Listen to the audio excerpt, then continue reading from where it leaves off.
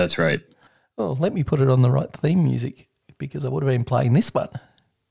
Oh, can't even hit that right. And that isn't our theme music. But this one is.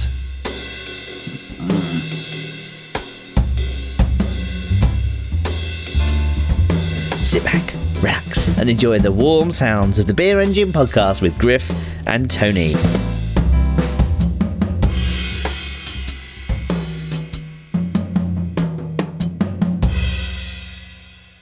Hey, what's up, everyone? It's Griff. Another episode of the Beer Engine podcast. We're back. Yeah, baby. Last week. Yeah, we're back. Tony's back. Last week just got a little backed up. Tony had ultimate. What the doctor had never called this before. He called it ultimate diarrhea. That was a new term that I heard. But his doctor called me for some reason. I don't know. He called me on Discord and he said, "Hey, your friend Tony, he's fine. We just wanted to laugh at him and say he had ultimate diarrhea." So, Tony, you appear to be at least healthy. The front of you appears to be healthy anyways. This is true. Can't you see how much weight I've lost? It has some side effects, but it has some positive signs, kind of like COVID. Like now we don't have to look at people in the face. Well, if you're a Democrat anyway. And you get the immunities and you get the hippo and stuff if you get the COVID or whatever. I think they said. So you got that going for you too. But no Rona, just good old-fashioned diarrhea. Gotta love that. Good old-fashioned diarrhea and losing your voice. Two related problems that happen quite often. Hey, it was that's why two of the four holes because each nostril is a hole. Yeah. Isn't that? Your eyes are a hole of some kind, right? Do our eyes count as a hole? No, because all right, ears. You can do. Do you have to be able to? Do you have to be able to fuck it for it to be a hole? Is that the rule? Ooh, see, this is a question. Then a nose doesn't count. This did not appear in the mail keg, guys. I'm sorry. It's just an independent question. Yeah, independent question to Discord. Is it a hole if you can't fuck it? That is the ultimate Japanese proverb. It's like if a tree falls in the wood and nobody's around to hear it, did it actually make a sound? If what's the sound of one hand clapping? It doesn't count. It's just a normal. What's the point, really? And to be honest, that might be true. It seems like people are putting their dicks into all kinds of stuff these days. Tony, we got some big news here. I wanted to throw this out at you. This is big non-beer related news, or kind of tangentially beer related. People will get drunk at this, I presume. Well, this is when this was going to come up, and I was aware that this was going to come up. I did actually want to mention this because we will get into it in actual fact. But yes, there are alcohol sponsors, but it's perhaps not the crowd you were thinking about. So go ahead and talk about what you want to talk about, and then I'll talk about it from my beer perspective with it. All right. So, Tony, you're going to have to find your way back to the States sooner than later because there's going to be a Formula One race here in Las Vegas. It sounds like they're going to try to add it starting in the end of 2023. Correct. Would be my guess. That's what I've heard, not that I know anything more than the average person. That's right. Just an average person with ultimate diarrhea. Everything they would know is the same that we know. But you do sort of pick up ESP with ultimate diarrhea. It's another one of these bonus side effects that you get. ESP of the ass. My ass it's like the dead zone, Christopher Walken, but for your ass. Okay, so there's a street circuit that they're centering on, and it would be obviously near the Vegas Strip or on the Vegas Strip, close to the Bellagio. That makes sense. So sounds like we're getting some kind of this thing. I suspect this will draw a lot of people. This sounds like something that a lot of people will show up to. And a lot of people internationally and within continental United States, because we've seen an uptick in the recent years. Formula One was basically an unheard of motorsport within the US going back 5 years because the sort of effort to get into America hadn't been successful. They had a failed race at Indianapolis and it wasn't until Austin gained a foothold that we got Formula One fans in America. And then on the back of Netflix and Drive to Survive, we've really seen an uptick in the local US population wanting to see F1. But you will get international visitors. F1 is a European-centric sport, but is also popular within South America and Asia, specifically Japan, Australia, Malaysia, are all places where the sport is popular. So, yes, there will be a big influx of overseas visitors along with US visitors, that's for sure. So it won't be your NASCAR crowd. It won't be Southern American visitors. And we get that too. So that's the 2021 US Grand Prix drew 400,000 spectators to, that was the Austin race. Yep, over 3 days. Last year. So then we got the Miami race coming in. Yep. And we got the Vegas and we got the Austin. All right. I think that covers pretty good ground. Now, on the plus side, Las Vegas can easily handle this many people. Yes. We shouldn't have too much trouble with 400,000.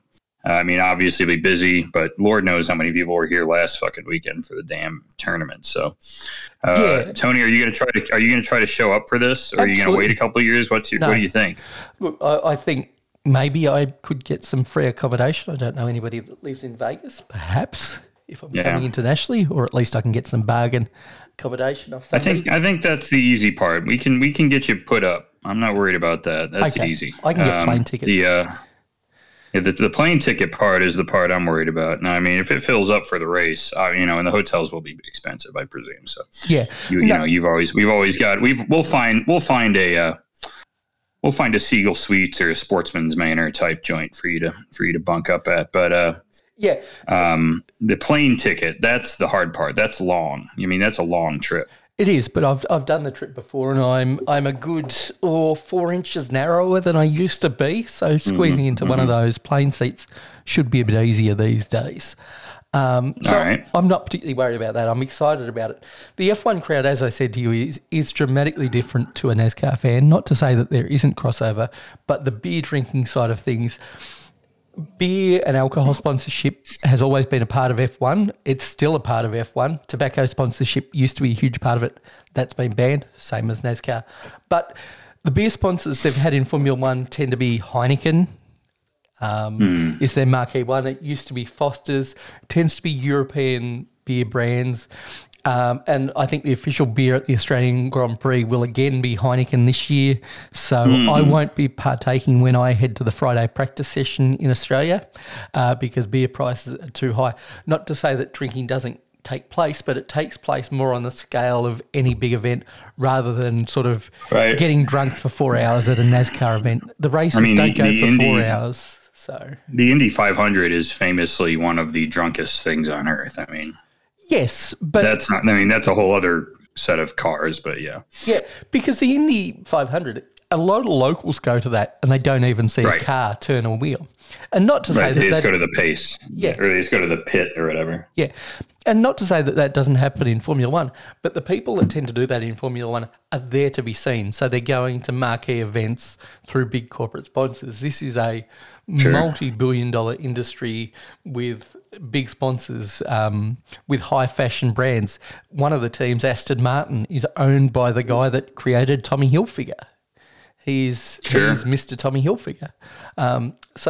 It's a different crowd to the Indy 500, which is a lot of people from Indiana and those parts of the world that go there, get drunk, and don't actually know anything about racing. I'd say 60% of the Formula One crowd are well-versed in the sport itself. The other 40% go for the event. And I think in Indy that is at least inverted. Probably 20% of people that turn up to the Indy 500 actually know the sport in detail. 30% are casual fans and the rest turn up because it's an event. I'll be turning up at this because it's an event. I really don't. Maybe this will be the thing that gets me into it, is seeing this, because then I'll have something to latch on to. But have you actually put on Drive to Survive on Netflix? I would recommend at least the first season. After that, it becomes a bit trite. But it's a great way to sort of get involved in the all the great parts of Formula One without the tedium, because they condense a whole season down into 10 half-hour episodes. So you miss out on any of the boring stuff, just gets to the good stuff. And they put together a narrative that isn't just date to date. They get a story arc going, and it really is quite compelling. And that's how I know the people seem much more interesting than NASCAR, at least. Yes. Personalities and the sort of some of the aspects of driving seem kind of more interesting to me. But yeah, and it's not just about driving. It's about the technology and more about the politics of the sport. There's a lot of political manoeuvring where Ferrari are the big gorillas as far as politics go, but they kind of underachieve. They've been in the sport every single year. And then you've got Mercedes, who are the big corporation that are actually quite good. And then you've got this outside influence that's also great, but has nothing to do with the motoring industry in Red Bull. So, yeah, everybody has their own way of working, and then you can get into the technical side with the aero parts, and that's much more fascinating than NASCAR, which is prescriptive, and you see no innovation. These guys try to innovate around the rules that they're given, and it's my sport. If I was to say what are my key sports, it would go Formula One, NBA, then Aussie rules. They would be my top three, followed by cycling as an honourable mention. So it is my sport. Anytime I get an opportunity to go to a race, whether it be here in Melbourne, excited it's back, or travelling to a venue where I can catch up with people that I know, I'll definitely be doing that. When is the Melbourne race? Melbourne race is, let me look at my calendar, because I have tickets this year for the Friday session. That is April the 8th, Friday, April the 8th through... 2 weeks. Yep, through the 10th. Right? Yep. Whoops. Yes, so... Yeah, 2 weeks. 2 weeks. I'm very excited about attending that race. So that's exciting. Yeah. We got exciting sports here, Tony, because baseball's coming back. One of my favorite sports. You said that with such enthusiasm. To not pay attention to. Yeah, those guys all signed, or whatever happened. It happened in the last 2 weeks, and they're back doing baseball. Now, the good thing is I will go to a game because I like going to the Aviators games because you can park for free at the casino and walk across to their big, beautiful ballpark, which has a bunch of tasty beer and food. It has Border Grill. They have Border Grill food at the damn ballpark, dude. It's Where crazy. is the ballpark? Up in Summerlin by the Red Rock Casino. Okay. So it's not too close to where I live, but it's not too far either. I can plug in and charge up my car while the game happens. That's cool. Not too bad. But I really don't care, Tony. I'm not sure. You're not really a baseball person, right? You're not watching that. I tried to get into it, but no, I'm not a baseball person at all. I find it's kind of like cricket, where I enjoy a stat as much as the next man, but when you are just purely making it about stats, it becomes like D&D for like jocks. Yeah. No, there is a little bit of that, yeah. We're all sitting around talking about warp or whatever. Vorp. Maybe it's Vorp. I don't know. I actually tried to play fantasy baseball one year, and it was an ultimate hell. I mean, it just never. I play fantasy hockey, which is already enough like cultivating. But fantasy baseball is a goddamn slog, man. You got to be nuts. You got to be really into it to do that. Now, Brian, our buddy Brian, you know him. Now he's a big baseball bettor, so he was getting anxious that he was going to have to find some other kind of sport to bet on. Oh no! Without having a ball game to bet on every day and sweat out at 2 p.m. from his office. But looks like he's going to have the opportunity again to be worried about the total in the Royals Mets game or something in the middle of June when it's 114 degrees. That is the only way I could follow it if I had money riding on it. But even then, wouldn't it be more interesting to bet on a horse or a greyhound at that point? Like, I have no greyhounds interest. you can't do anymore, but yes, How you do greyhounds in America? We don't do them. I mean, I don't think you can anymore. I think there's only a couple tracks still. I think there may be, because they even banned it in fucking Florida, dude. I mean, Florida, you can do anything. You can bet like that on people when they play high lie or whatever. But yeah, no, the dog tracks are getting shut down. Because I've got a greyhound track literally 14 minutes down the road from me. People like dogs here, Tony. They love their little puppers and doggos or whatever. So I guess racing them they don't like so much. But I don't think dog racing is inherently abusive. I think it's just the way whatever we do is probably bad. I wouldn't necessarily say that, because we had big inquiries into our greyhound racing industry, and there were trainers that were doing some very unethical things. I think I'm saying there are people doing it. I don't think it has to be. I don't think you have to abuse the dog for the dog to race other dogs.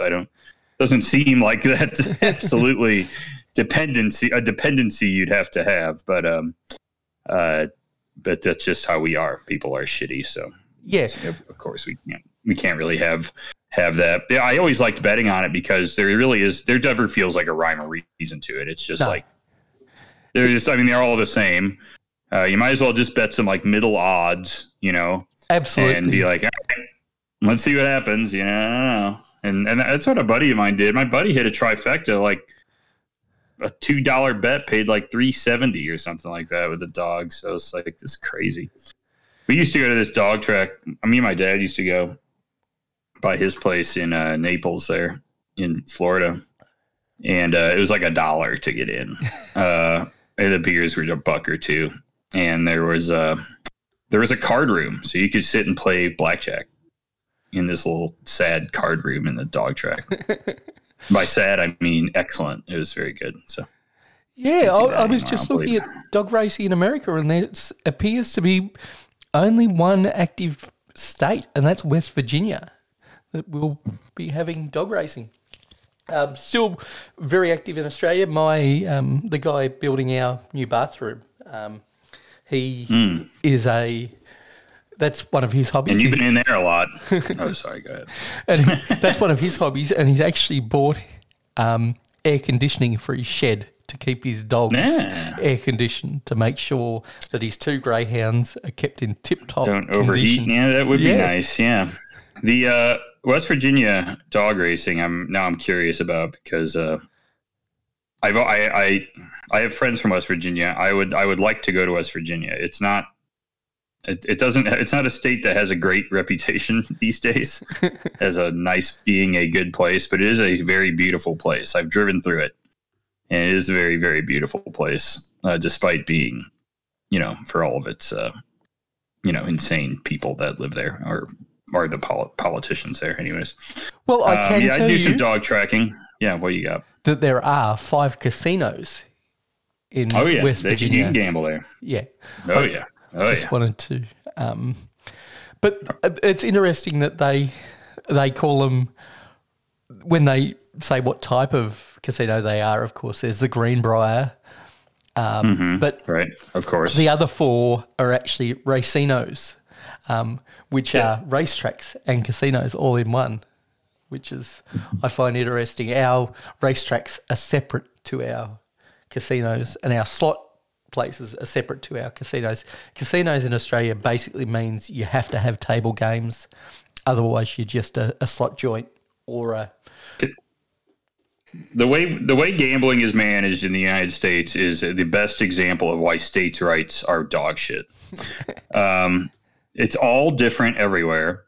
You can get fucked 40 different ways in these casinos in every state, depending on what they're allowed to do or not allowed to do, or how the gaming's set up, where some of the gaming, even there's places where I believe even like slot machines have what I would call the pari mutuel setup in some weird way, where everything is all funded and they pay like based on that or something or other. I don't understand how that works.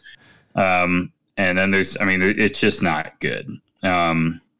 And then some places can have casinos with the race. Some places still have to put the casino over water. Yep. So you literally have to put it's not even a boat anymore because they said you don't have to have boats. It has to be a barge that juts out over a river. It's so stupid. So brain dead. It's insane. So at least I live in Vegas where it's a total fucking free for all mostly, except for the sports betting, which is a little bit weird, but that's all right. All right, Tony. Last week, speaking of that sports betting, we had the goddamn NCAA tournament here last week, and it was like I'm noticing, dude. There was a line for the bathroom at the Cosmo for the guy's bathroom. It was a fucking Barstool Sports convention here. Oh, it was every fucking bro was here last week. It was miserable out there. I had some friends in town. Oddly enough, not bros. Kelly had a friend that she took her fitness classes with back in Chicago, and then I had a buddy come in that I did drum corps with who does not watch basketball, nor did he even know it was happening. He's like, "What the fuck's going on here?" I'm like, "Yeah, yes, it's nuts." You picked the worst week. Other than a fight week, if there's a double fight in Vegas, I think that's probably the worst time to be in Vegas. But I think tournament time in Vegas is close to the top of craziness. It was tricky, although I was surprised. So we were able to find a $15 table at the Green Valley Ranch. I know that's not, but still, I mean, on a Saturday night at GVR on a big weekend, we found a $15 table. That was okay. And I think we played $10. Oh, yeah, I did. We played $10 at the Main Street station on Saturday afternoon.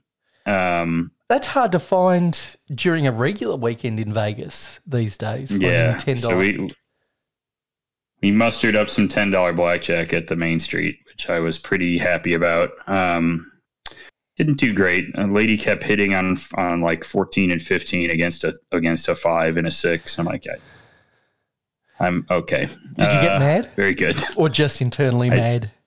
I did not get mad. You know me. I'm too big of a pussy. I'm not going to yell at some old lady at a blackjack table. I know what I'm getting into if I'm gambling at the Main Street station. I should know better. But so that was one thing. It was just a lot of fucking people here. It was totally nuts. So I'm hoping this weekend it's a little more chill, but it was wild. You know what? If you're going to come here that weekend, you got to be prepared. I would have yourself like a reservation or something at a sports book. If you actually want to watch games, you need to like cough up the $750 to plop down at a space at the whatever. I don't know what $750 will get you. Excalibur, whatever. I don't know. Is that really what it sort of comes down to during March Madness? Is you do have to book space because they're that crowded, or it's I got to watch the Friday game for the Illini, who are already out, by the way, but they won Friday, and so I watched them Friday, and it was just pure luck that we snuck seats at a random bar in Aria. And Lord help me, I made $40 last for 2.5 hours. Nice, I don't know how that happened at an MGM casino, and I got comp drinks, so that was all right. So whatever. I got to tell that story too. The guy sitting next to me, Tony, at that he was playing 50 cent video poker, so 250 max play, and he hit four deuces with a kicker, I think 4 twos with a kicker. So what's that pay? $1,000, right? So that's a 500. So you got $1,000, and bartender comes over and he's like, "Hey, you want another drink? What'd you hit?" And he's like, "Oh, I just got 4 twos and a kicker. Don't worry, I'll tip you $20." And I was like, looking at the guy, I'm like, "Fucking dude, $20? You just got 1,000. You gotta hit him. You gotta hit him with at least 50 or 100. I think, Tony, when you catch a big one." Really? Why? Yeah. This is the question I always ask, because we don't have tipping around our gambling in Australia. It's just not a thing that happens here. I understand with with blackjack and poker, but why I'd say with at a video casino, poker? in a casino setting like that, maybe 50 is fine. Maybe 50 or 75. But if you're at a bar in town, I would usually go 100 because, I don't know, you have more of like a relationship with these guys, you know, or with the bartenders, and they're feeding you. Usually they'll comp everything if you do that. They comp your food, everything like that. Not to mention this guy had been there for maybe an hour and a half. So he'd been fed a few drinks. It just sort of balances out the universe a little bit, right? Because you tend to be tipping a buck or two while you're sitting there and gambling for free and losing. So you kind of even the score a little bit with paying out when you get the jackpots. I don't know. That's sort of what I've picked up here. I think at a casino you could get away with 50, but saying you're going to tip $20 and then like saying it in such a way that you're patting yourself on the back is maybe the part where I'm like, yeah. I get that, but my sort of question is, and you answered it, but what service are those people actually providing to you in regards to, like when you're physically dealing? I never got this around sports betting either, why you had to tip the people at the window, because they're not physically doing anything for you like a blackjack dealer is, like a poker dealer is, like a roulette croupier is. It's mostly that everything sucks here, so I think that's part of it. Just, you know, we probably shouldn't have a culture that has to tip, but that's just sort of where we're at. It's a service industry thing. I don't know. That one I can't explain. The sportsbook one, I just go to the kiosk, or I bet on my phone. That's pretty much my moves. I don't have to tip the kiosk. It's easy. Yeah, but like, what is that person actually providing to you that they shouldn't be getting a wage for? And I know we can get into the whole thing around wages, but what are they actually doing to facilitate your experience? Because, like, your interaction is literally 20 seconds. But yeah. They're giving you booze and they make a good drink or they make it stronger or something like that, right? Yeah. The guy we were sitting by was making some fun cocktails and comping them out, which I was supporting. So that's kind of what mostly I was like, just give him a 50, dude. It's fine. Plus, he got such a lucky pull, man. He kept like the 2 2s and got the kicker and both 2s out. I'm like, bro, give me some of that money. I don't know, whatever. That's fine. Good for him. I sat next to a lot of winners this week. I had another guy who caught like a 7 spot on Keno that I was sitting next to. I'm like, fuckers, what about me? Come on. And who do you tip in Keno? Because that's just a screen, isn't it? Or do you have the waitress? No, still? he was playing at the video poker machines, the Keno, where you actually pick the different numbers and stuff. It's just the same. It's not. It doesn't show the Keno. Tony, you know that the Keno that's happening on that little screen in front of you when they're playing it at the bar isn't the same as the one that's happening on the screen in the Keno lounge, right? No, that's different. This is like instantaneous Keno. The one that's happening with the papers and stuff is different Keno. That's like the casino Keno. That's a different thing. Very confusing, gotta say. Yeah, there's a lot of different Kenos being shot around. I am not a Keno player. We only have 2 Kenos in Australia. We have one at our Tetslotto agency, and then we have one in our pubs and clubs, and that's it. Bro, you can play Keno at the grocery store here if you want. It's fine. Go for it. Have you done that? I have not gambled at the grocery store yet. Do you think our friend Brian has? I'm not sure. He doesn't really like the video games, so I would be surprised if he had, honestly. Yep, I agree. I have friends, like parents, who gamble at the grocery store, and it's mostly because it's something to do for 20 minutes before like your wife thinks you're gone for too long, for example, or it's something to do for like I think it's if you don't want to walk around the grocery store and maybe your kid or your wife or husband is going to go walk around the grocery store, you'll just plop yourself in front of the machine. I mean, there's this brand new like Whole Foods level grocery store that's got built by here. It has a pristine slot room. I'm like, damn, that's nice. All right, whatever. Kind of crazy. All right, Tony, why don't we move into the Discord part of the show? Let's move into the disc. Run that That's right. back by me because it's been a few weeks. Discord. That is the segment we're moving to.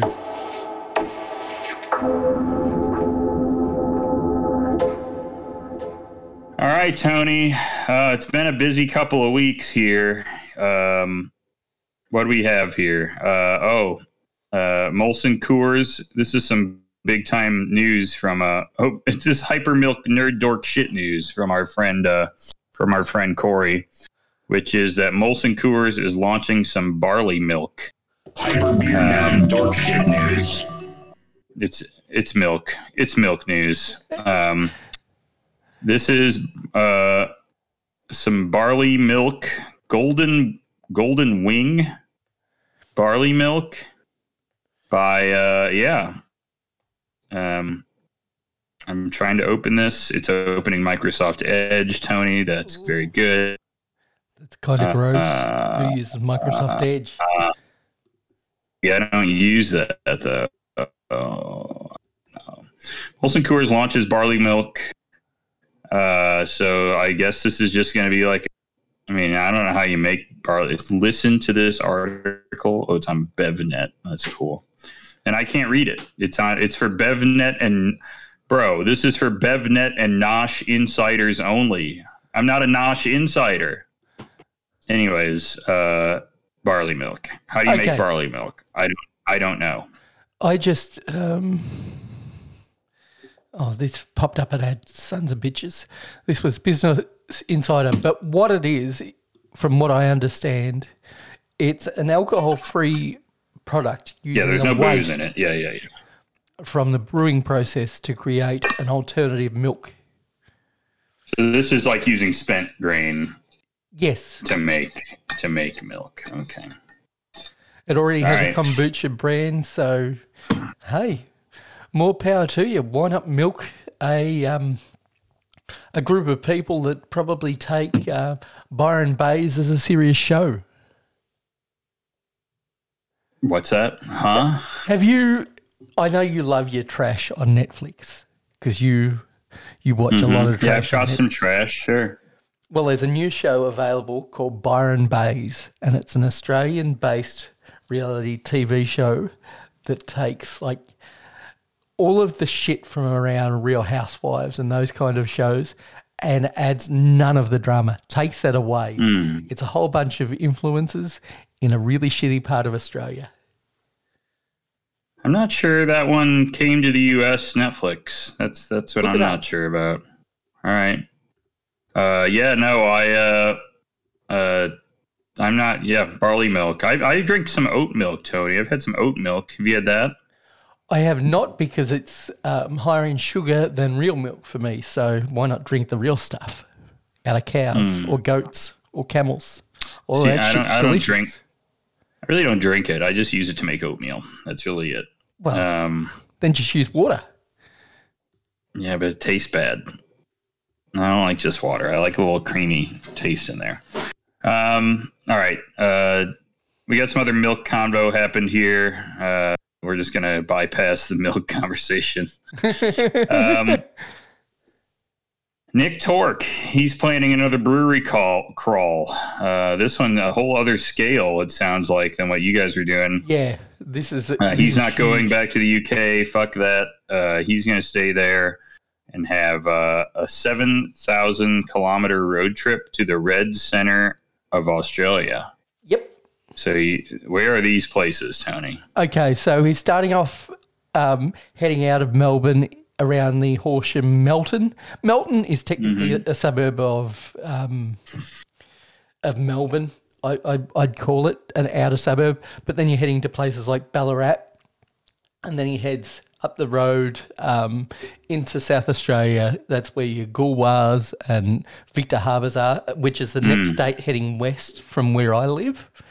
And then again, you're heading deeper into South Australia on day 3 into the wine region of South Australia, into the McLaren Vale region, which is also, like I suppose everywhere in the world that that has a wine region also has a brewing culture with it. And there are definitely, I've had a shit ton of stuff from Vale Brewing that's available locally. A few of these places look familiar, but the vast majority of them are new to me. I'm familiar with Red Duck, Rebellion. I'm familiar with nothing on day 2 that I know of. And Smiling Samoyed, that's a dog. It's like a dog it is, type. yes. Samoy is a dog. But yeah, it'd be interesting to hear what he has to say about these beers. I hope he has some money left with the fuel prices the way they are. He's listed them on his trip at the moment. I doubt the fuel will be that low per litre. So hope he has some beer money left. Yeah, the gas going up here. Whatever. For everything bad about electric cars, I ain't going to the gas station. So I got that going for me. This is true. Patting myself on the back for that. It's like $5.50 a gallon here or whatever. There he is. I normally hit mute. I apologise. I'm a bit out of practice. Are you gonna get one of those stickers, Tony, that says, I did that with the Joe Brandon on there? I'm not familiar with that.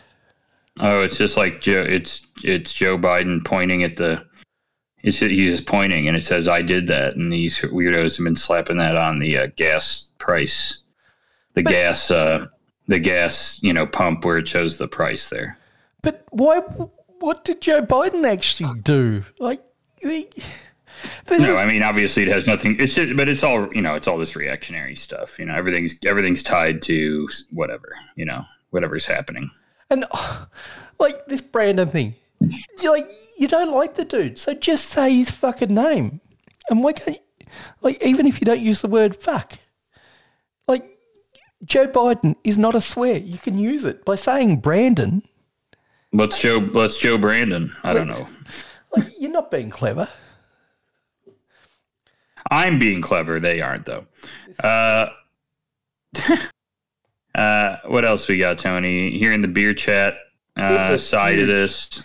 It was going off. Yeah, stuff going on in here.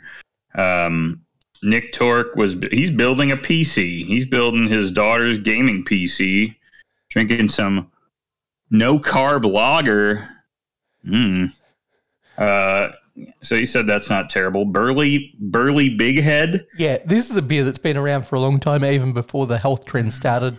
It's a fine beer that I would rate about 3.75. It's not outstanding, but it's certainly not terrible.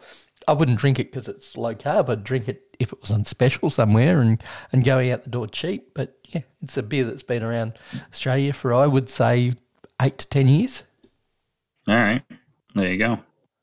Hope that PC comes together. Looks pretty good. This was good. So I got this post from the Illinois Indiana Beer Group.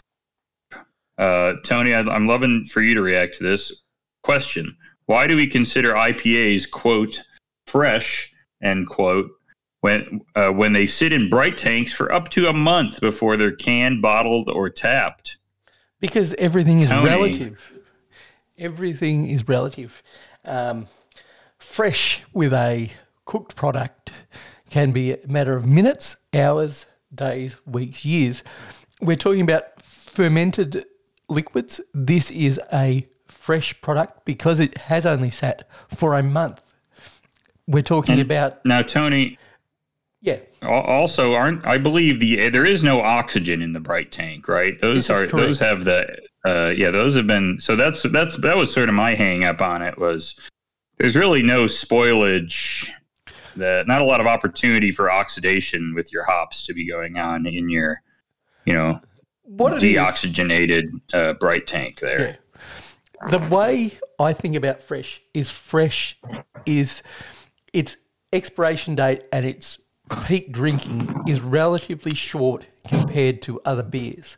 When we're talking about fresh for beer, we're talking about a beer that once it's packaged is designed to be consumed within that first month. When you're talking about mass market, not even mass market, but other beers that are not fresh IPAs, I would think they're peak drinking falls well outside that month. Things like Saison DuPont is not a beer that I would consider a fresh beer because that's a beer that sits for 3 months at the brewery before it even steps out the door, and it's good another 9 months later. That's not a fresh beer because relative to a fresh IPA, where once it's packaged, because it should be packaged at or near its peak, it needs to be consumed within a relatively short window. That's what a fresh IPA is. It's not about how long it took to brew. It's how long it's at its peak once it's in its package. That's right. And also, I mean, Bright Tank, saying Bright Tank beer is not fresh, I really think is, the thing is, once it goes in the can, it's been exposed to some level of oxygen, right? I mean, there's no way to seal. Kegs, there's some more opportunity for that. But once you put it in the can and you got to put the lid on the can and stuff, there's going to be some sort of air is going to get in there. You've got some opportunity for some kind of spoilage there. Yeah, but hell, if you keep it cold, a non-hazy at least, if you keep it cold, you've got another 3-4 months, I bet, most of the time, frankly. It's not so much about exposure to even oxygen because in any packaging stage, even moving from the Bright Tank to whatever keg, bottle, can, you're going to introduce some oxygen. But that oxygen is often going to be scavenged. It's not a matter of oxygen fall off. It's just a matter of when the beer's at its peak, because often these things we're talking about aren't oxygenation faults. They're hops that with the way they're used these days don't hold up for more than a month or two. And that's fine. That's why you drink them fresh. That's why they're considered fresh IPAs, because at their peak is only 4, 5, 6 weeks at max because of the way the hops are used. It's not about oxygen exposure. It's not about packaging, regardless of what form it's in, whether it be Bright Tank or can. From that point of packaging, when the brewer says it's done, you have a short window to consume it. Don't overthink it. Use that tag. Yeah. I think that's a relatively good tag. I wouldn't worry what's happening in the Bright Tank. That'd be that's not my problem. I would look at the date on it. If there's not a date code or it's not if it's that's when I get concerned. But yes, and it depends on the style of beer and the brewery, because some, when they're talking about fresh IPA, they're talking 3 or 4 months, where others are talking a month or less. And it really, really depends on the quality control processes and how they go about it. I don't have a problem with the term. I actually think it's one of the better terms we have. And it's fresh compared to a lager that can sit for 3, 4, 5 months in tanks in the brewing process. And that's what you want it to do too, right? Often you need that conditioning to happen, right? And IPA to a degree, I do think a good, well-made IPA sometimes needs a week or two in the Bright Tank to pull out some of that green grassiness, flavor, because sometimes vegetable. It's a little nasty. You ain't want that. That's no good. No. And here's what I would say. Think of it like the cheese industry. When you're talking about a fresh or a young cheese, you're talking about a cheese that doesn't hold up well in storage, but it doesn't go off within a matter of hours. Some fresh cheeses can hold up for months, but they're fresh cheeses compared to a 3-year-old Reggiano Parmigiano or 5 or 10-year-old cheddar that's been designed to be aged. I bought some 23-month cheddar or something, or 28, 36 months. I don't remember how long it was, but yesterday, and I'm excited to eat it. I love getting a cheddar of that age, especially when you get the little crystals forming. Oh, yep, that's what I like. Yeah, what's been nice has been being able to go to the store again, like a good store, and buy like a decent hunk of parm. I'm not saying I'm buying the highest end fucking parm on earth, but you can get a nice piece of it at Trader Joe's, and it's got the little crystals in there that have formed, and it's got that nice mustiness to it. Yep. And I'm like, damn, this was only $8 for this wedge. That's sweet. I'm happy about that. Now, can I give you a tip with your parm? You know, the rind that you don't normally eat. Save that. Chuck it in a stock whenever you're doing something. I do that, with boiled water. Chuck it in. Delicious. I'll throw it into my like if I'm doing a long simmer on a red sauce, I'll toss in a rind of the parm. It's a nice little add on. Also yeah, delicious stock's a good idea. I never thought about doing it with stock. Yeah, we did the pea and ham soup out of Carla Music's book, and yeah, that's a place where I would use the palm rind with the ham hock. Be delicious. Be the way to go. So we got some other beer news from Corey. He had milk news. Now he had beer news. So this is from our friends over at Whiskey Riff, Tony. Budweiser launches new Budweiser Supreme. Ooh. So Budweiser Supreme is an American golden lager that's brewed with honey malt and triple filtered, 4.6%. I'm not sure what that means. So they're launching it in Ohio, New York, Washington, D.C., Central California, and West Texas. Now the guy says, I'm not a big honey guy, but by God, it's nice to write about a new alcoholic beverage that doesn't have the words hard or seltzer in it. Now, honey malt, that's not necessarily honey. No. That I believe that means a color, right? That's like maybe a honey golden color. I would perceive as. So I guess maybe it has a light sweetness compared to Budweiser, which is likely using, I don't know, Pils malt, like a very light malt and rice and stuff. So I guess there's going to be more of a amber type sweetness to this beer to some degree.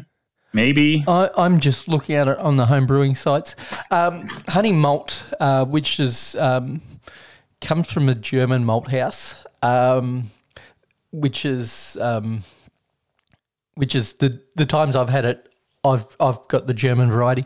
Sure. It comes in at 32 to 50 EBC, so that's coming in under a dark grain, like a full roast. But it's something that you would see if you're using a combination of, say, Pilsner malt and honey malt. You would get yourself somewhere into, say, a Marzen fest beer kind of territory. So that's what I would presume what they're doing. Yeah. Yeah.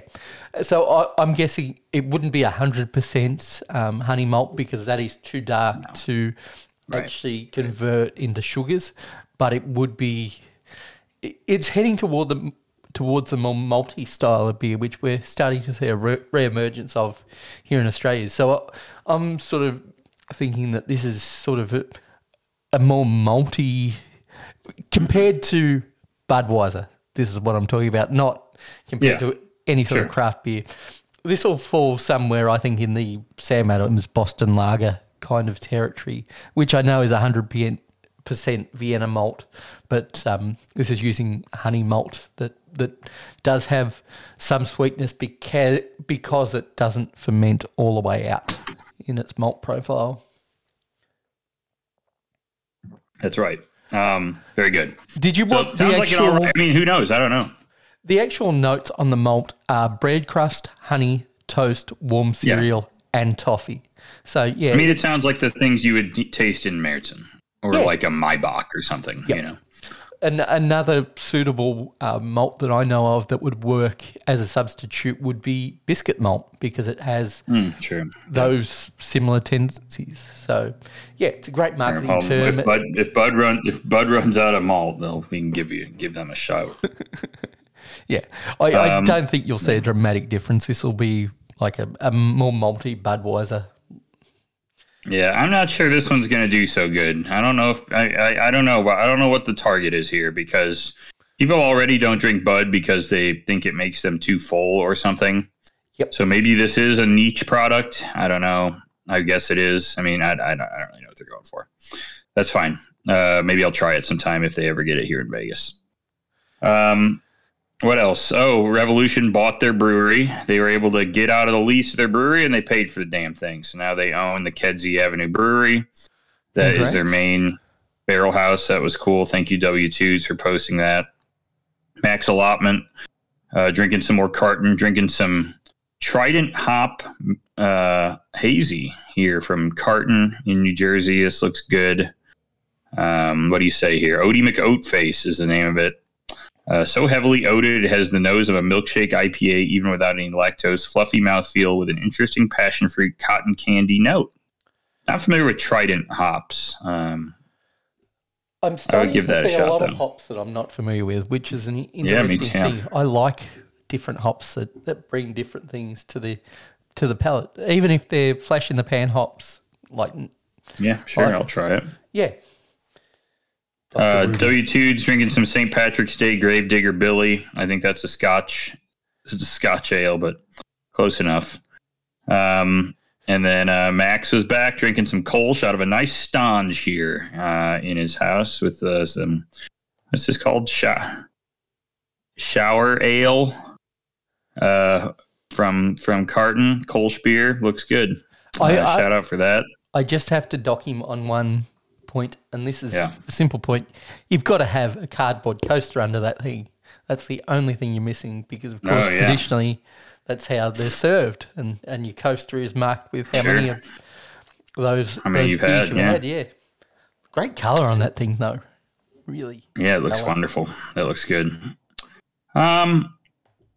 What else we got? We got a lot of Discord shit, dude. It's crazy. So Grammar Purist, 11-course fine dining menu with wine pairings at the KFC in Australia. Tony, how do we get somebody to go to this? If only you knew somebody in Australia. That would be my sort of thought.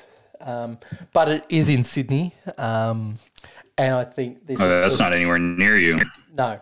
Runs $75 per person Australian dollar That's not dues. That's $53.90 USD, but it includes tax, and it's only available April 1st to April 3rd. What are some of our menu items here? I'm not going to read the whole menu, I don't think. No. But let's see. Do we have anything just on trying here? to go through and I don't know. We have. So this is from our friends at Newsweek. Okay.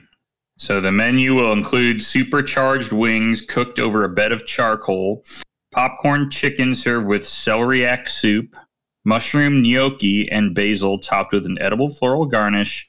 The La-Di-Da drumstick will feature the KFC drumstick dusted with quinoa and gold.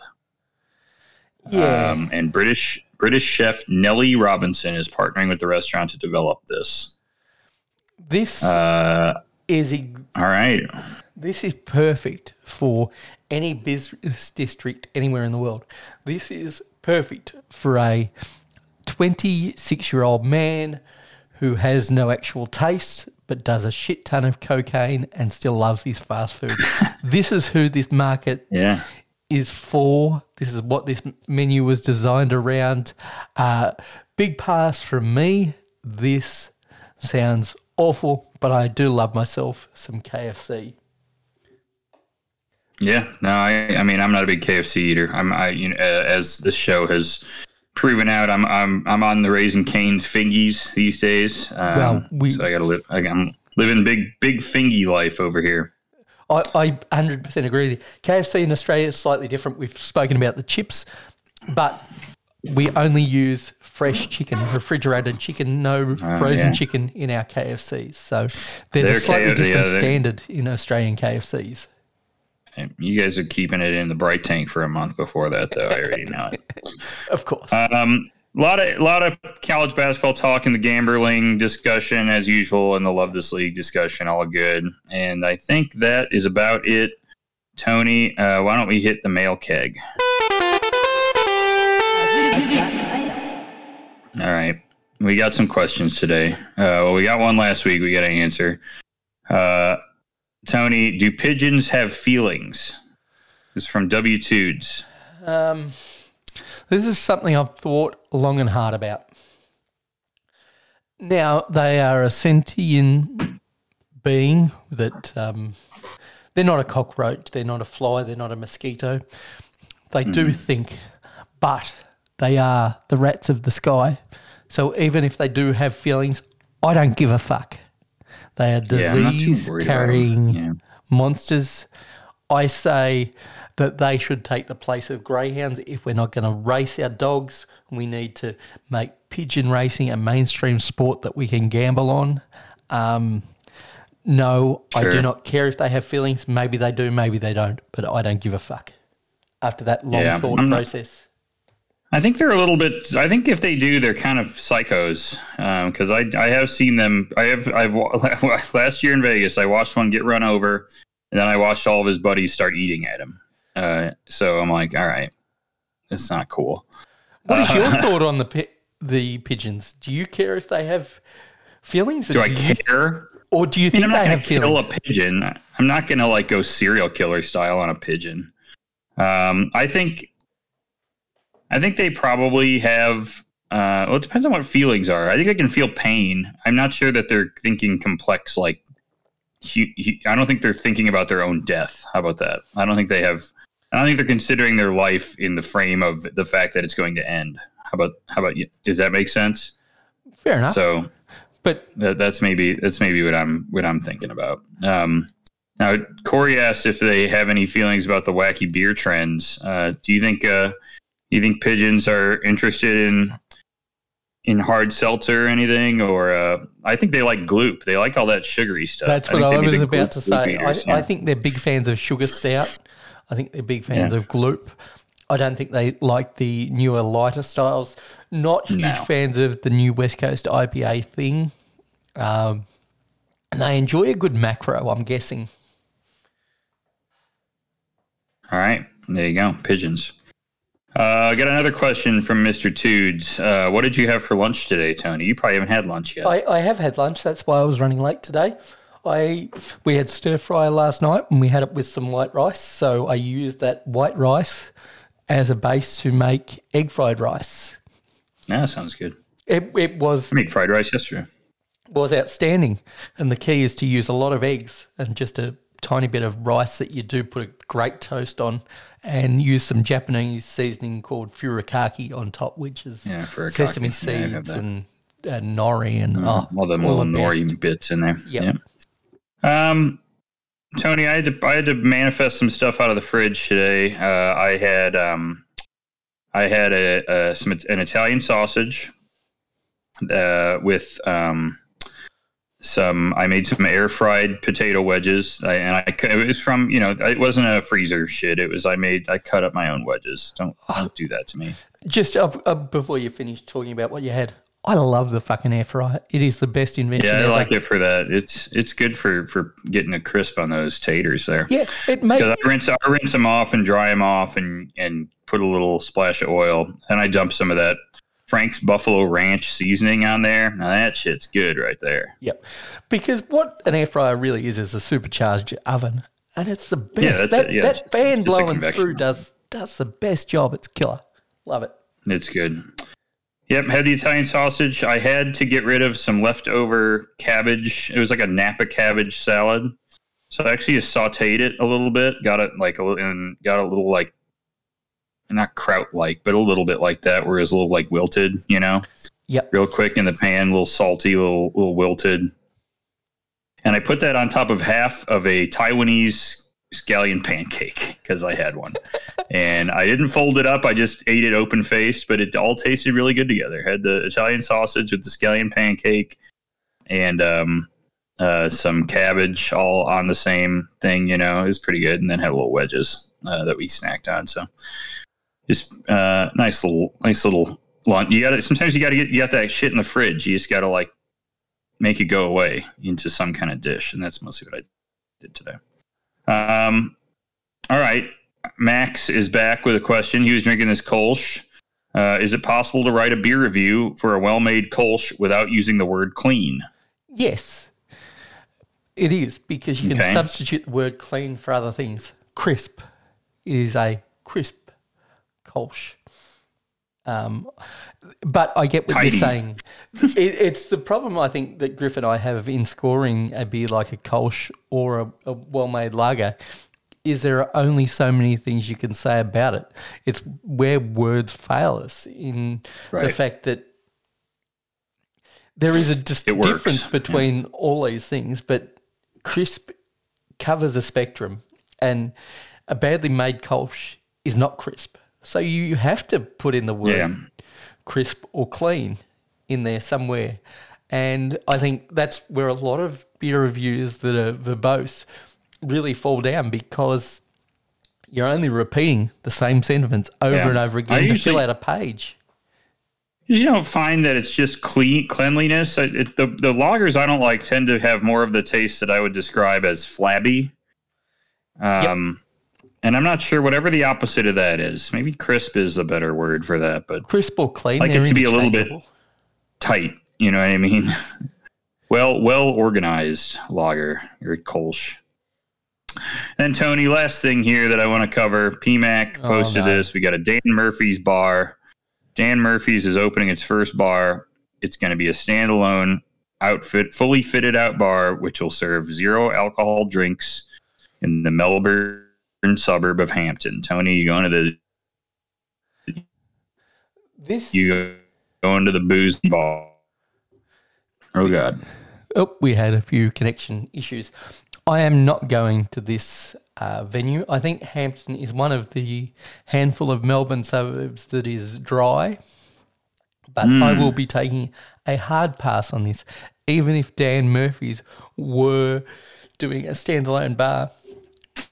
I find that the beers that they have are not, for the most part, on the exciting end of the Australian craft market. Are there things that I go in and buy? Sure. But they're not the most exciting things that I search out. You certainly won't get mountain culture at my local Dan Murphy's.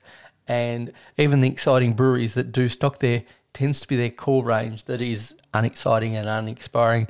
A good example of that is Stomping Ground, where their core range is completely uninspiring, yet the beers that they serve at their tap room outstanding and innovative, for lack of a better term. So hard pass, even if it was alcoholic. Super hard pass, actually going to take time to avoid this because I think it's a terrible idea by a supermarket chain that doesn't really know what they're doing with their beer brand. So, yeah, hard pass. All right. Well, there is, I believe, a hard seltzer bar has opened here, but we don't have any 0 alcohol ones yet, so we'll have to keep an eye for that. All right, Tony. Gang, if you guys want to get in on the Discord and all that fun we just had, you can, or just drop us a note on Instagram or send us an email. Our Instagram is @BeerEnginePod. Our email is beerengineshow@gmail.com, and we'll hit you with the link and you can get in there. Tony, why don't we do a quick hyper beer nerd dork shit news? Let's do that. If I can find it on my soundboard. Hyper beer nerd dork shit news. All right, first thing. I haven't talked about this in a while. So Stone Brewing and their buddies over at Miller Coors, who have the Keystone brand, have gone to their trial that they hinted at many years ago. This was this is because of Keystone Light changing their cans to these cans that just say Stone on them. I don't know if you remember this, Tony. No. But they went from these. It's at the link that I dropped in the doc. Yeah, I can see it now. But I don't went from remember. the cans that I remember from college, which are the Keystone Light cans with the mountain in the background, to these blue cans with just Stone written across the front there. So Stone has been trying to sue them. I assume they were maybe hoping they would settle, maybe not. And now they're at a goddamn trial or whatever this is, whatever you call it. They're with a judge and on LMs and the attorneys and stuff. So, what happened today? So, somebody at Miller Coors has been arguing that the word Stone has actually dated back to using the word Stone, the sale of Keystone, dates all the way back to before Stone was ever founded. Now, I'm not going to read this whole argument or whatever, but this trial is very silly to me. And I've heard tell that Stone Brewing is putting a lot of money into this, and that maybe if you like Stone Brewing, should give you a bit of anxiety that if this goes haywire. Yeah, I don't know. I'm not actually going to delve into whether this will be successful, but on the face of it, it seems like a valid complaint. And here's the way I look at it. Does this can cause confusion over which brewery has actually made this beverage? And simply, you could quite easily, with a new can, think that this came from Stone Brewing. So I think so. I think you could, right? I mean, yeah, it's pretty wild. I thought I saw that can, I was like, that's crazy, you know. But yeah, no, I think you definitely could figure that out. I don't really know if this is going to be successful or not. You know, Miller Coors has some big time lawyers, but Stone's got money too. So, I don't really give a shit. I mean, I guess I fuck Keystone, you know, I don't like it. So I don't care, you know, I don't really want Keystone to win, but, it is pretty funny. The rest of the news I got for you, Tony, is actually here in Vegas. So we have a local brewery, Tony, called Bad Beat. I don't know if I've ever talked about them on this show. No. They're only a few minutes away from my house. They're a small little brewery that opened maybe 5 years ago or so. They're okay. And, you know, I'm not going to say anything bad about them. I don't drink really any of their beer, but that's okay. Well, guess what? They're not worried about beer anymore because they're making Bad Beat NFTs, baby. If you check them out on their Instagram, and I can post this in the Discord, but they are very excited to be offering their NFTs with real world rewards. They're having an official launch, Tony, on Saturday. Yay. Yeah. These are ugly. They look like shit. They're cats. It's a cat. Sort of has a cool cat vibe about him. We got a cat poker player. We got a cat, sort of a frat boy look. I got a cat doing a keg stand and a sort of buff cat lifting some weights, maybe. I fucking hate NFTs. NFTs. He's fucking stupid, dude. Are the As worst. a Bad Beat, I mean, listen. If you're a brewery, and I get that well, okay, there are two things about this. So number one, why? You know, you're Bad Beat Brewing. You make maybe a couple drinkable beers. And you're looking around at the beer world and you're seeing, I mean, hell, even here, Abel Baker and Craft House and Astronomy making pretty consistently clean, good beer. Or you're looking in the wider West Coast and you're seeing, you know, all these breweries crushing West Coast IPA and making barrel-aged beer and making farmhouse beer and making all this good lager. And what's the first thing that comes to your head? We need to get our shit together. You know, we got to start nailing some stuff. It's, you know, we should do some NFTs. Yeah, let's Gary Vaynerchuk this shit. Let's get an ugly cat picture. And then, so this is my favorite part. On the post, so here's the rewards you get with buying an NFT from them. Okay. A pint a day for life, a yearly keg party. You get tasters of every new beer. Wow, a taster. And then NFT days with draft discounts monthly. Oh, wow. And then after that, dude, they wrote out the 10 steps it takes to buy your NFT. 10 steps. 10. Step 1, download MetaMask and set up your account. Step 2, while in the MetaMask app, click the 3 lines in the top left corner. They didn't know hamburger menu, and they have an NFT. Step 3, click on the browser. Step 4, type in badbeatnft.com. This only works in the MetaMask browser. Step 5, verify you're not a robot and connect your MetaMask wallet. Step 6, choose which NFT you wish to purchase. Step 7, go back and buy Ethereum into your MetaMask wallet based on what NFT you want to purchase. You can use a debit or credit card for this. Make sure you add enough money for fees. This may take up to 30 minutes to load money. Step 8, go back to the NFT and purchase with your Ethereum. Step 9, click inventory in your wallet NFTs and see your Bad Beat NFT appear. Step 10, show this to your Bad Beat beer tender to receive your rewards. Dude. Bro, you know how easy it is for me to buy a beer? I can go over there with a $5 bill and I receive 1 pint a day for life if I want to. I can do that every day. Oh, my God. This is some bullshit. The only thing worse than an NFT is an NFT with real world rewards that aren't really rewards. It's like Gary Vaynerchuk is opening up an NFT only restaurant. And does your NFT pay for food? No, it just gives you access to the restaurant. You still have to pay for food. Access to food. Dude, if the NFT costs, all right, so I could get a pint a day for life. Well, let's see, how long am I going to live? 6 to 8 weeks. Yeah, that's what I'm thinking. So I don't think this is for me already. But, I mean, maybe, I don't know. What's this thing going to cost? 0.1 Ethereum? That's like $29. And you're going to give somebody a pint a day for life? All right, whatever. What's beer cost out of the tank? 20 cents, Fine. Whatever. Fucking stupid, guys. You need to focus on your beer. You need to make better beer because the beer you make right now isn't very good. So you need to get out of this.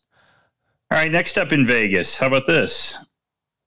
Man awarded $8 million after being served chemicals instead of beer at Henderson Bar. Tony? I did read this after you posted it. I think he's well deserved the money. Jury awarded $8 million last week to a Clark County man who was served a chemical cleaning compound instead of beer at a place that I have been a couple of times, Barley's Casino and Brewing Company on Sunset Road in Henderson on December 18th, 2018. All right, so I'm a few years out from this. Yeah, I'm sure Lon and Wright ingested a sample of honey blonde ale that contained a dangerous chemical cleaning solution. It contained potassium hydroxide and nonylphenol polyethylene glycol ether, which are chemicals used in cleaning systems for bar taps, tanks, and lines. Now, there's 2 things that surprise me about this. 1, that they did this, and 2, that they're cleaning the lines. All right, guys. Do you think they should be awarded the $8 million because they've cleaned the lines?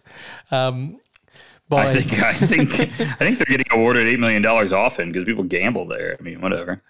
Yeah. He experienced a sudden and intense burning in his mouth, on his tongue, and down his esophagus into his stomach. That's nasty. And he was convulsing, hyperventilating, and violently vomiting. Yeah, that's the part where I think you probably deserve $8 million. How do you not have the processes in place to make sure that you were cleaning the right lines and every line was flushed? This is basic, commercial principles. You have these protocols in place. I know people get sloppy, but the staff was supposed to know that the lines were out of service for cleaning. You gotta figure out a better way to manage your beer lines. Yeah, you can't say to somebody, "Oh, that beer line's out." You've got to have a system in place where usually they'll take the fucking taps off. Yeah. Yep. And they're flushed separately, the taps and the lines. Yeah. Bro, that sucks. All right. Well, Barley's I was joking that if they had actually served him the beer, they might have had to give him $12 million. That shit's nasty. Not excellent. Yeah, that's tough. So Barley's, Bad Beat, you guys are on the shit list. Not that I'm ever going to those places anyways, because I pretty much just go to Astronomy, Craft House, and Able Baker. So if those places can manage not to poison me or try to squeeze fucking cryptocurrency out of me, I will be happy. Tony, we got a big game today. I think that's enough news. We got to move on to a big game today. This is gonna be a long one. So buckle in, gang. It's time for a round of Untrapped Madness.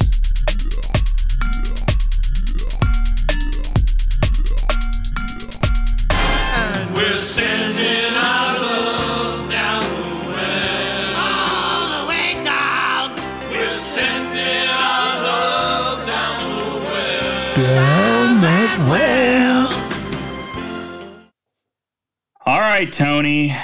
It's time for the Untrapped Bracket. We are doing bracket style Untrapped Madness. This is a big one, Tony. 64 beers. And we're going to, it's not that many. Plus No, we're only doing 68. We're doing 16 sweet. beers. Maybe we will do this for the next few episodes, because then we could do different brackets for each type. Now I'm thinking. But these ones are all IPAs, Tony, and these are beers you're going to know, you're going to love, maybe if you've had them. But these are all of some of your favorite clear style IPAs. Oh, clear style. Non-hazy IPAs. Yeah, I thought including hazies would introduce a whole other kind of order of magnitude to this. So I've got them seated. So here's how I did this, Tony, and here's how we're going to do this. We're going to go around at a time. Okay. I am not going to tell you the Untapped scores, and I am not going to tell you the winners of each round until the end of the round. And we'll start over, and I'm going to award you a point for every first round win, 2 points for every second round win you get, 4 for every third round, and 8 for the final. And if you can get to, well, what's our total available points? 8. Oh, yeah, it's 8 in every round. So if you can get to 16? 16, no, because it's worth 64 total points, Tony. It was worth a try. You need to get to, we're going to say you need to get to at least 32. 32 and a half's a win, so 33. Yeah, 32 and a half. Yeah, let's go with that. 32 and a half is the winner. We got to get you above there. You're in the well till then. Okay. And we're going to figure this out a little bit as we go. But I am not going to be telling you the numbers of the winners, because then that will fuck it up real bad. So that's the one thing we're not going to do. All right, first one. So I seeded these. I don't know the ratings. Okay. That's what I'll tell you. I seeded these without looking up the Untapped ratings. I took my best guess at both the rating, and I kind of included my own sort of personal opinions on these beers. Gotcha. So I just sort of seeded it because I looked at them. I was like, that seems about right, you know? So the first round, Tony, it's the number 1 seed. It's the Russian River Blind Pig IPA and number 16 Lagunitas IPA. Okay. Now I just have to say which one's the winner, correct? Or do I have to give a score? You just have to say which one is the winner. Give me... And I'm not telling you till the end of the round. The number 1 seed in that case, Blind Pig. He's taking the Russian River to win in the first round over Lagunitas. All that right. one has such sort of a place in people's hearts that I think even any re-releases of that and any sort of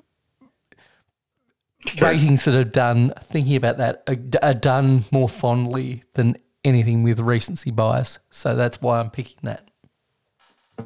Let's move on. This is the 8-9 game. This is always a tight one. And no different here. The 8 seed Stone IPA, the 9 seed Cigar City High Lie. Cigar City High Lie. He's got simple. High Lie. All right. The Stone's a fine beer, but that's Cigar City. I've had that, and that was all right. All right. Really good for the style. We're gonna go with it. So he's going with High Lie. Got Blind Pig. He's got High Lie. Next up is the 5-12. This is always a big upset opportunity in the college ball area. This is Boneyard. So these are in two in a new house. These two live together these days. It's the 5 seed Boneyard RPM IPA, which I am drinking right now. In fact, this beer right here, and the 12 seed Deschutes Fresh Squeezed IPA. Ooh, we're talking old school with Deschutes. I like fresh squeezed. I do. Give me the fresh squeezed. Give me the upset. He's going with the upset. Fresh squeezed. Wow. These guys live together these days because Deschutes bought Boneyard, which is crazy.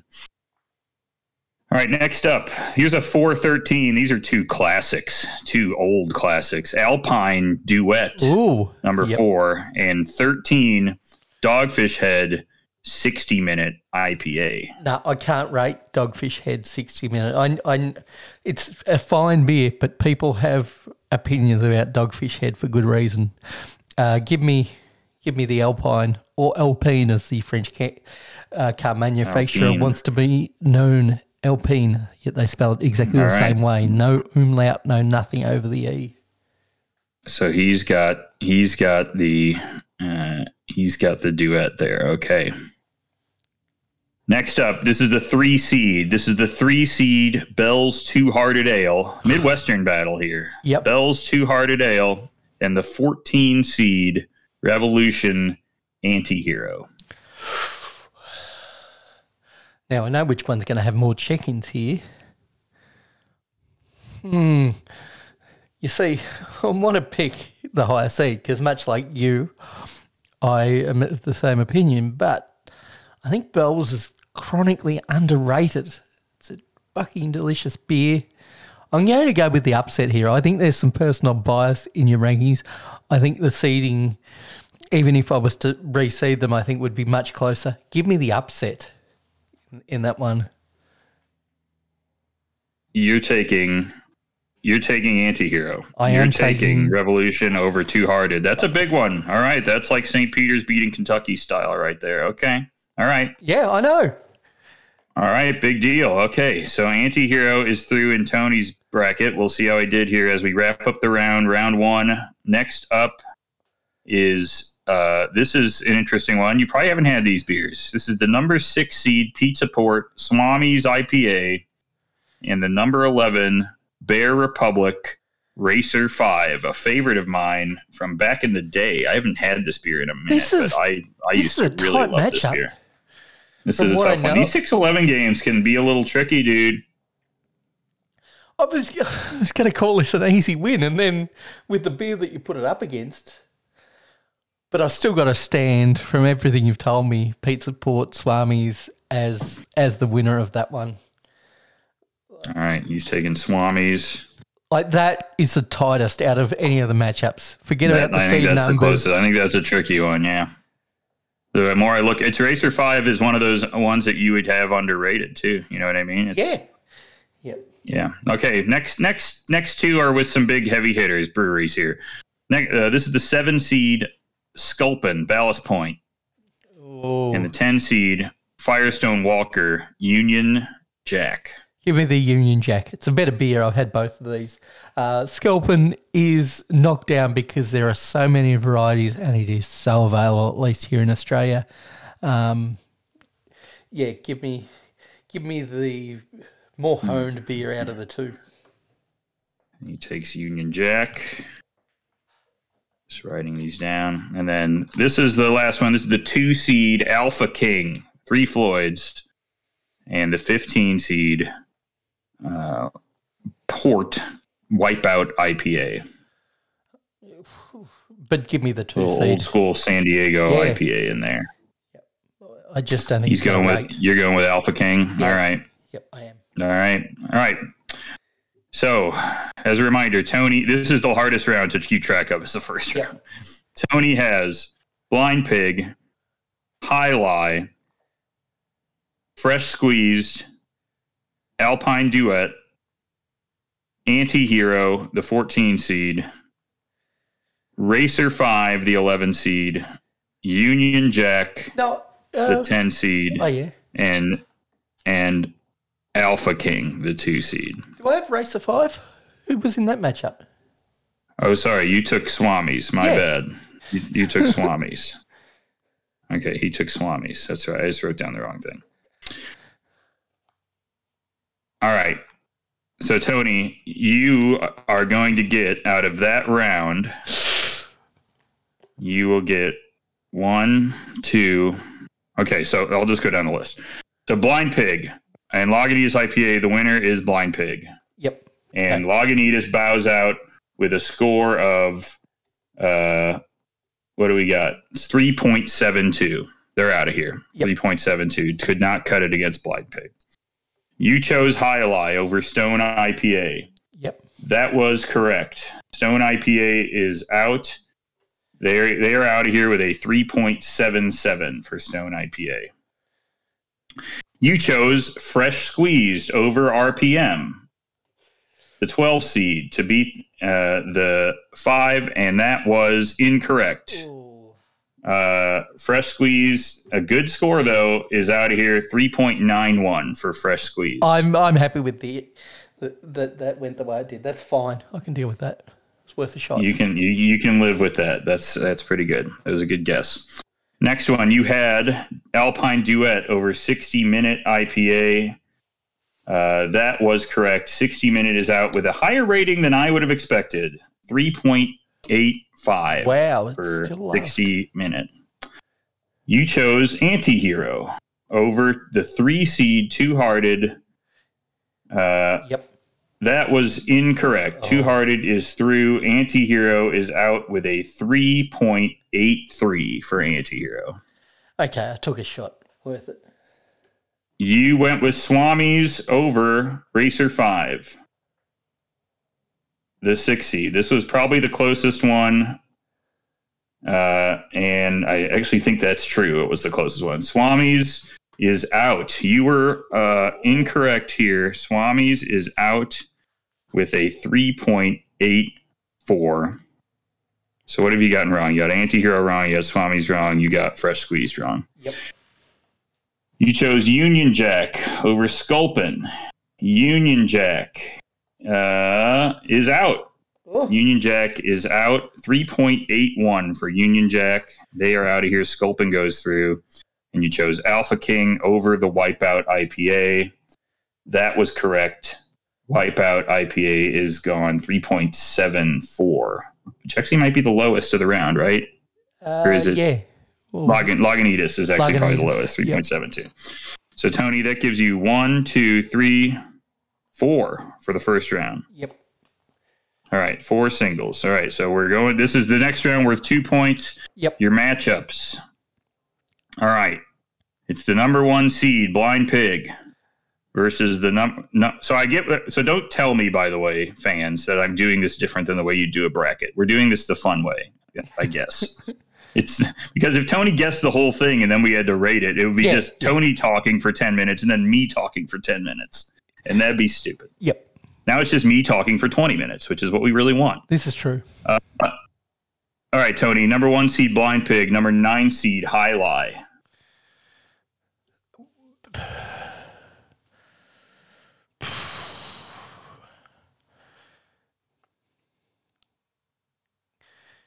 Give me the knockout High Lie. They're not going through. He's out. High Lie's out. So Blind Pig is through. Yeah, Blind Pig continue to crush their way through the bracket.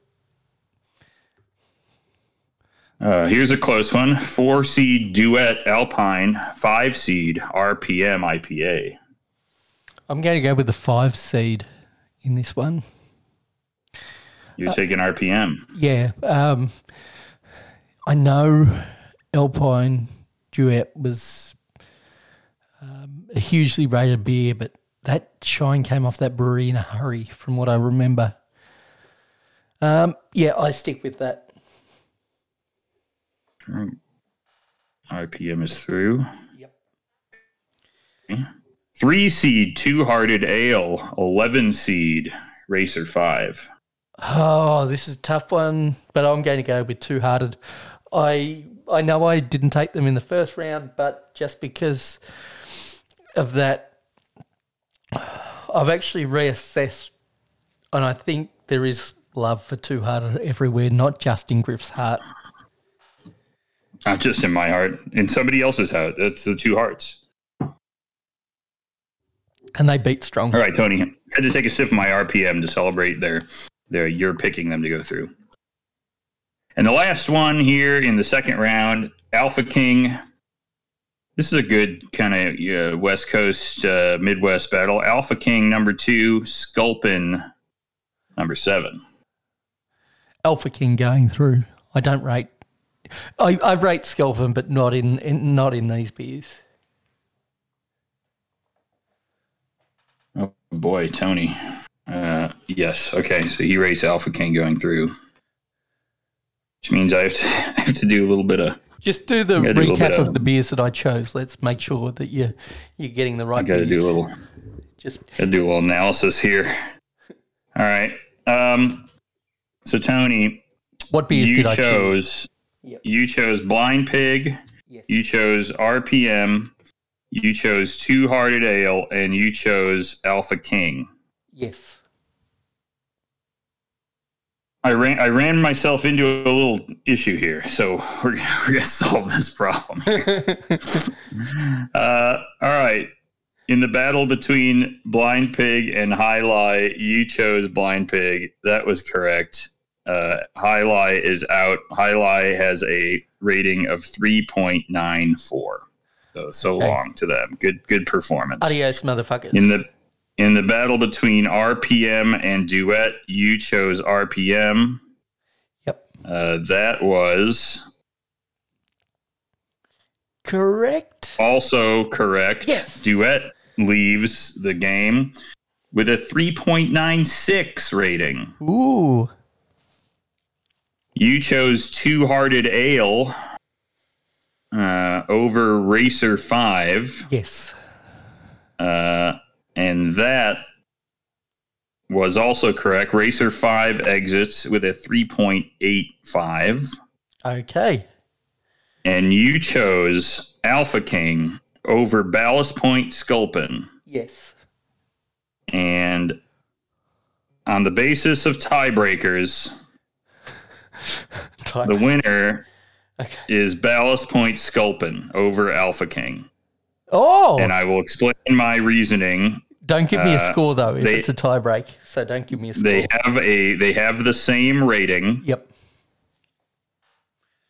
Alpha King has 153,000 check-ins, and Sculpin has 413,000 check-ins. That's a fair tiebreaker. The same tiebreaker. rating. So I think that's the reasonable tiebreaker for those beers.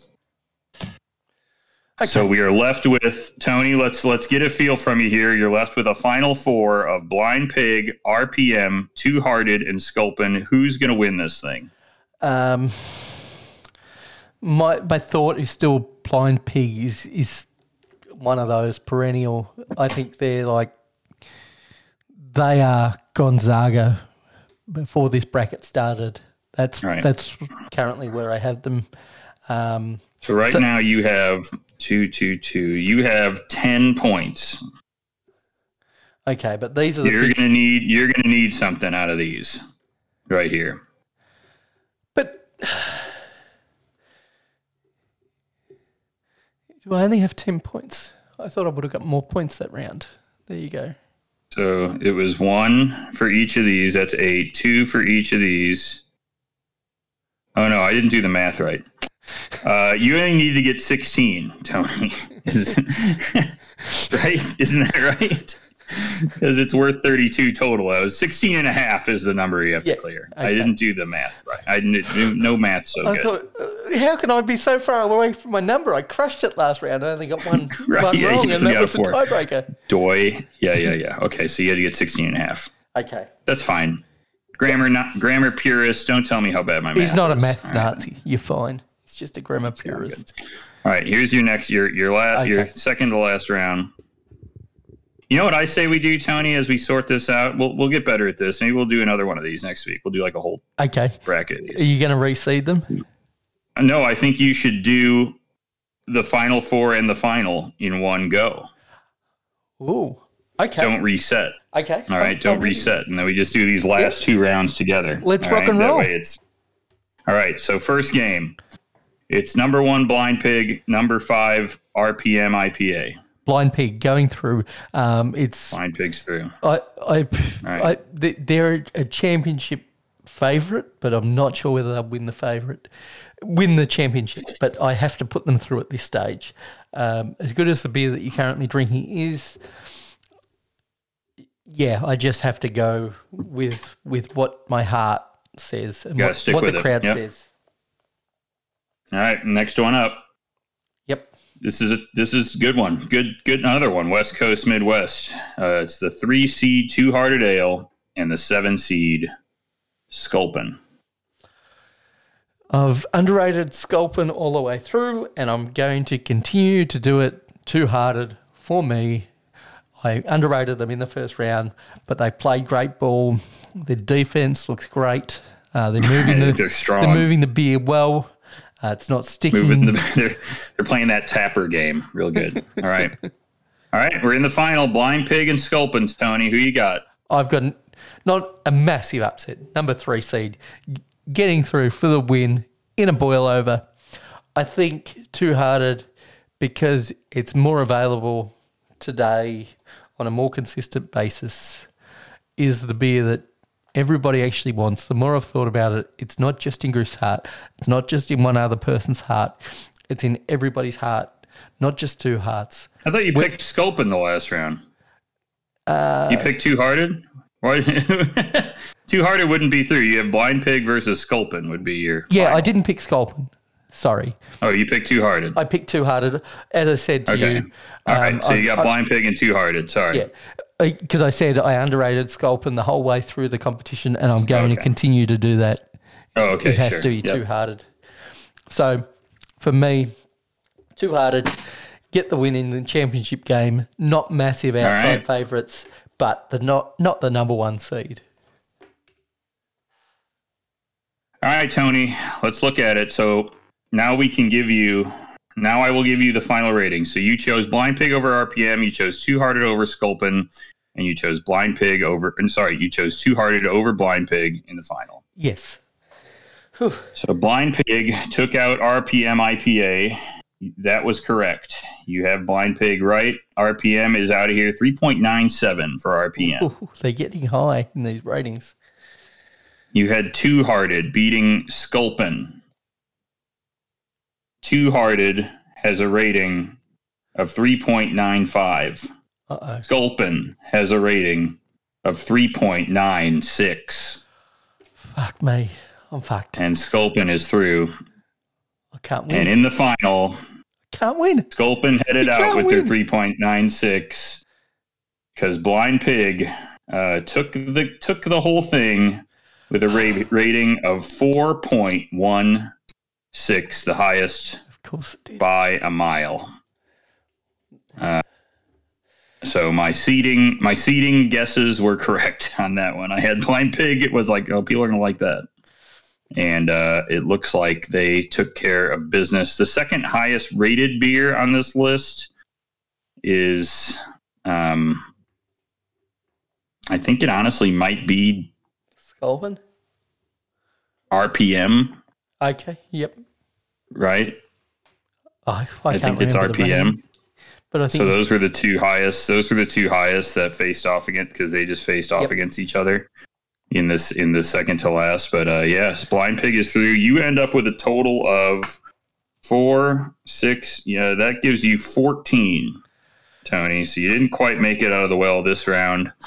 Looks like you're stuck down there until everybody hates us for doing this for a second time, maybe next week if I can muster up the skill to do it. I know other people may hate it, but I quite frankly loved it. I thought it was a great change of pace, and I think we should do it every March going forward. What is our next category going to be? Are we going to go the other side of the IPA coin, or are we going to go? See, I want to stick with beers that are going to have this, because then the problem is when you pull in New England IPA, you introduce. I mean, those beers get rated like 4.5. You know, it's just like whatever the New England IPA would just win. You know what I mean? You really can't even compare the rating. Oh, in the championship game. So I think I think you'd have to stick with beers that are going to fit into these types of areas, like of rating. So I would even consider like American Stout, like average, like more beers that are in the straightforward rating style. I don't know. You know what I mean? You can't do lager, and you can't do fucking. Look, we'll talk about hazy IPA, right? It's tricky. I think we talk about it off air, but I think we then give, maybe we give each of them an offset. Maybe we minus. Oh, we do like a handicap. Yeah, sure. Handicap right. the championship complete bracket. Like just have each bracket compete against itself. But when it comes to the final four. Yeah, we do like rating it again for style or something like that. We come up with some number. Yeah. Okay, gotcha. All right, that's fine. Okay, Tony, let's try. We'll try it again next week, but that's the end of the game, and that's just about the end of the show. So if you would like to tell people maybe where they could find us on Untapped or something. Yeah, you can find us on Untapped, where Griff will definitely be rating one of these beers on his Untapped. That's right. That is Griff AD on Untapped. I have just rated Timothy Slam, my beer of the week. So no, we didn't even do beer of the week and lager of the week. I totally forgot it. Oh well. Plink plonk plink. Very quickly, Moondog, they put it out every year. This is a caramel version of their Timothy Slam. It's a caramel chocolate biscuit milk stout. Super sweet. Love it. Griff, what's your beer of the week? I drank Schlenkerla Märzen beer out of a wooden barrel at Silver Stamp. It fucking rocked. Anyone should do that if you can do it. Yeah, and Griff would have checked that in on his Untapped. He's Griff AD. I'm St. Moz on Untapped. If you have complaints about the show, go and get fucked. It's free. All you have to do is hit the pause button. Or our Discord and post them. All right? That's what other people do, and you can get on our Discord. Send us an email, beerengineshow@gmail.com. Send us a note on Instagram. Beer Engine Pod is our Instagram. And you can come and post your complaints directly on here or not, or just hang out. Or if you really want funny stuff like our friends do. Or if you really want to complain to us, go to ko-fi.com/Beer Engine Podcast, donate to us, and then complain. That's what we want to actually get from you. It'll soften the blow, bro. Yeah. That'll be great. You got to join the Discord. We had a bracket contest going. I have not updated the leaderboard. I will do that on the next episode. We can touch base before the final four as to who's going to win this thing. I think I'm down the well there. That's for sure. Yeah, I think we're all down the well. All right, gang. Another bomb ass show. I guess. All right, maybe back next week. See y'all later. Bye.